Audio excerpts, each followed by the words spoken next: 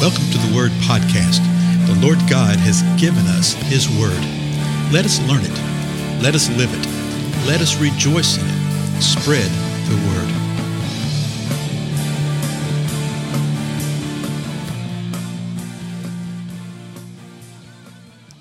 Blessings, everybody. This is Dale. Thank you so much for joining with me today on the Word Podcast.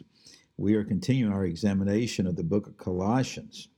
We're in the third chapter, and we spent a little bit of time here, nearly going verse by verse every episode, right?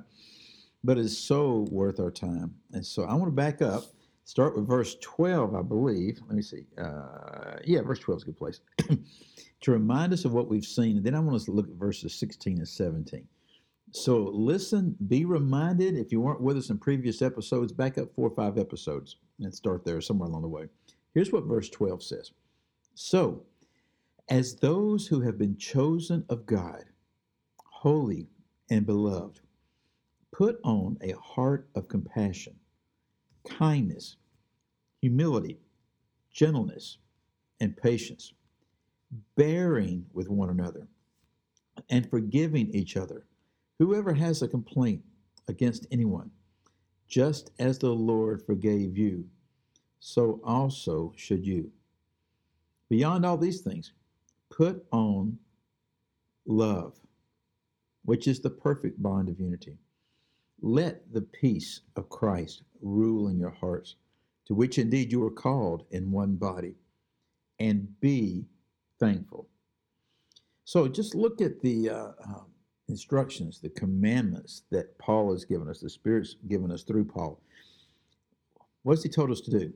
Put on the heart. And basically, this is the heart of God: compassion, kindness, humility, gentleness, patience.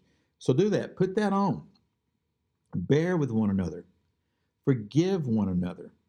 Okay, we forgive in the same way the Lord forgave us. And then he says, above all these things, put on love. Why? Because love is the perfect bond of unity. Don't ever forget that as true believers, we are one in the Lord. We are one another. So twice here in these verses, he tells us to put on a heart and put on love. Now, in the next 3 verses, he's going to tell us to let, verse 15, let the peace of Christ rule in your heart. So the peace of Christ is in our hearts. Okay? It's there. We're called in one body, he says. But let the peace of Christ rule. And I love that. That rule is okay, but it really means to act as arbiter. Let peace act as the arbiter in your heart and be thankful. Then verse 16, Colossians 3:16, let the word of Christ. So 3:15 starts off with let the peace of Christ. 3:16 says, let the word of Christ richly dwell within you, with all wisdom, teaching and admonishing one another with psalms and hymns and spiritual songs, singing with thankfulness in your hearts to God.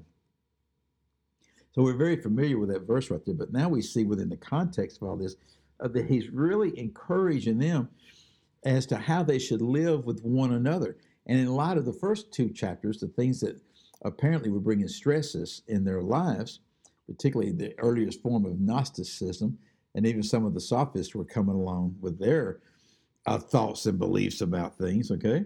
So what is he saying? Let the word of Christ richly dwell within you. Let it. In other words, Christ is within us. Father, Son, Spirit, the entirety of the Godhead dwells within every true believer. Let that word of Christ richly dwell within you. Don't quench it. Don't quench the Spirit. Don't quench the peace of Christ. Don't quench the word of Christ. And then he says, with all wisdom. And that wisdom just simply means that with the learning, with the skill, with the wisdom of God, the Greek word is actually Sophia, okay? Wisdom, here's what we're to do. We're to teach and admonish one another with psalms, hymns, and spiritual songs, singing with thankfulness in your hearts to God. So he's talking about a corporate worshiping, But he's also talking about using all these times together to teach and admonish. The word admonish usually has a negative connotation in our understanding, right? It simply means to instruct, particularly with exhortation.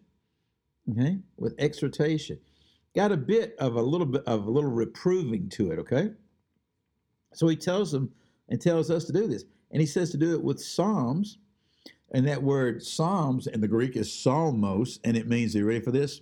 A psalm. Well, that doesn't help a lot, does it? It literally is the idea of being like a sacred ode, is the kind of thing. But he says, use the psalm right here, and it actually comes from a word that means a touching of the string, a striking of something, that you strike the string. A lot of times people want to use this passage saying, where it says, sing with thankfulness in your heart. Actually has some believing friends that believe that supports their understanding that you never use instrumental music because you're supposed to sing in your heart. Well, if you're singing in your heart, do you sing with your voice? There's churches right now that don't do that. You do realize that, don't you? Okay. At the time of this recording, it is, it's March the 2nd, 2021. And there are still many churches around that have just now started gathering together after all the sequester times of the last year. And I've watched them on the internet. The worship leader will get up and they'll say, sing in your heart as I sing this hymn. In other words, they got everybody masked up. They don't want them breathing deeply and singing. I mean, just absolutely ridiculous. Ridiculous from a biblical, spiritual sense, ridiculous from a scientific sense, okay? It's all about people control, folks. Anybody with any sense can see that, okay? What he's saying right here is that we're to teach and admonish one another with these psalms, with hymns, and we actually get definitions of what these words are. And a hymn is actually, okay, it's a sacred song, yeah. It's a song of praise to God. It's a song that really has the idea of heroes and conquerors. It's in honor of God. Hymns often have very deep teaching elements going on within them, okay? And then spiritual songs, maybe my favorite, okay? Spiritual songs. Well, what's a spiritual song? Well, the word song is ode. Ode. Just like you have a chant or an ode to somebody, okay?